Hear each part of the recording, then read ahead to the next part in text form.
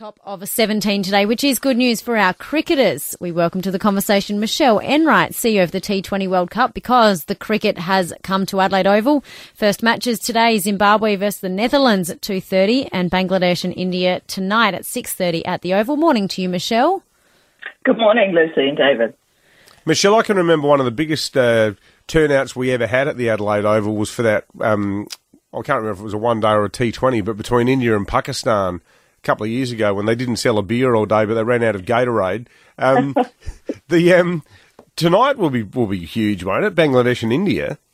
Absolutely. Well, and David, you're referring to the Cricket World Cup in 2015, and that was an absolute sellout. And tonight we've got, you're right, India and Bangladesh in the second match, Zimbabwe and Netherlands first. But Virat Kohli will be in action, of course, for India. So we know there's lots of cricket fans that follow that team in Adelaide, but for just everyone in general, he's just a superstar to watch. But there's some great names in all of those teams actually today. And then, of course, you've got games on 2 matches on Friday and 2 matches on Sunday. We've got Australia versus Afghanistan 6:30 Friday night. What are crowds expected for that one, Michelle? That'll be a good crowd too. There's still lots of tickets left. So I'd encourage everyone to get along and support the home team, because that is a do-or-die match for Australia, actually. Both the pools have ended up, both the groups have ended up really close, so that'll be a really important match. And, of course, Afghanistan's got Rashid Khan, who's your local hero there, plays for the Strikers. Adelaide's own Rashid Khan, as we like to call him. Yes.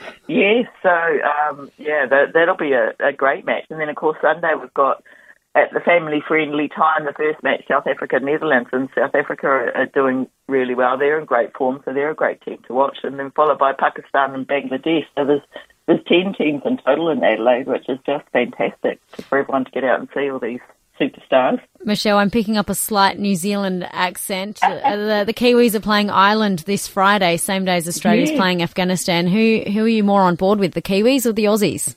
Well, I'm not allowed to have favourites, of course, but Ireland upset England the other day, so anything can happen. And, of course, New Zealand beat Aussie in that opening match, but then England beat them last night, so that's another important match for that group, actually.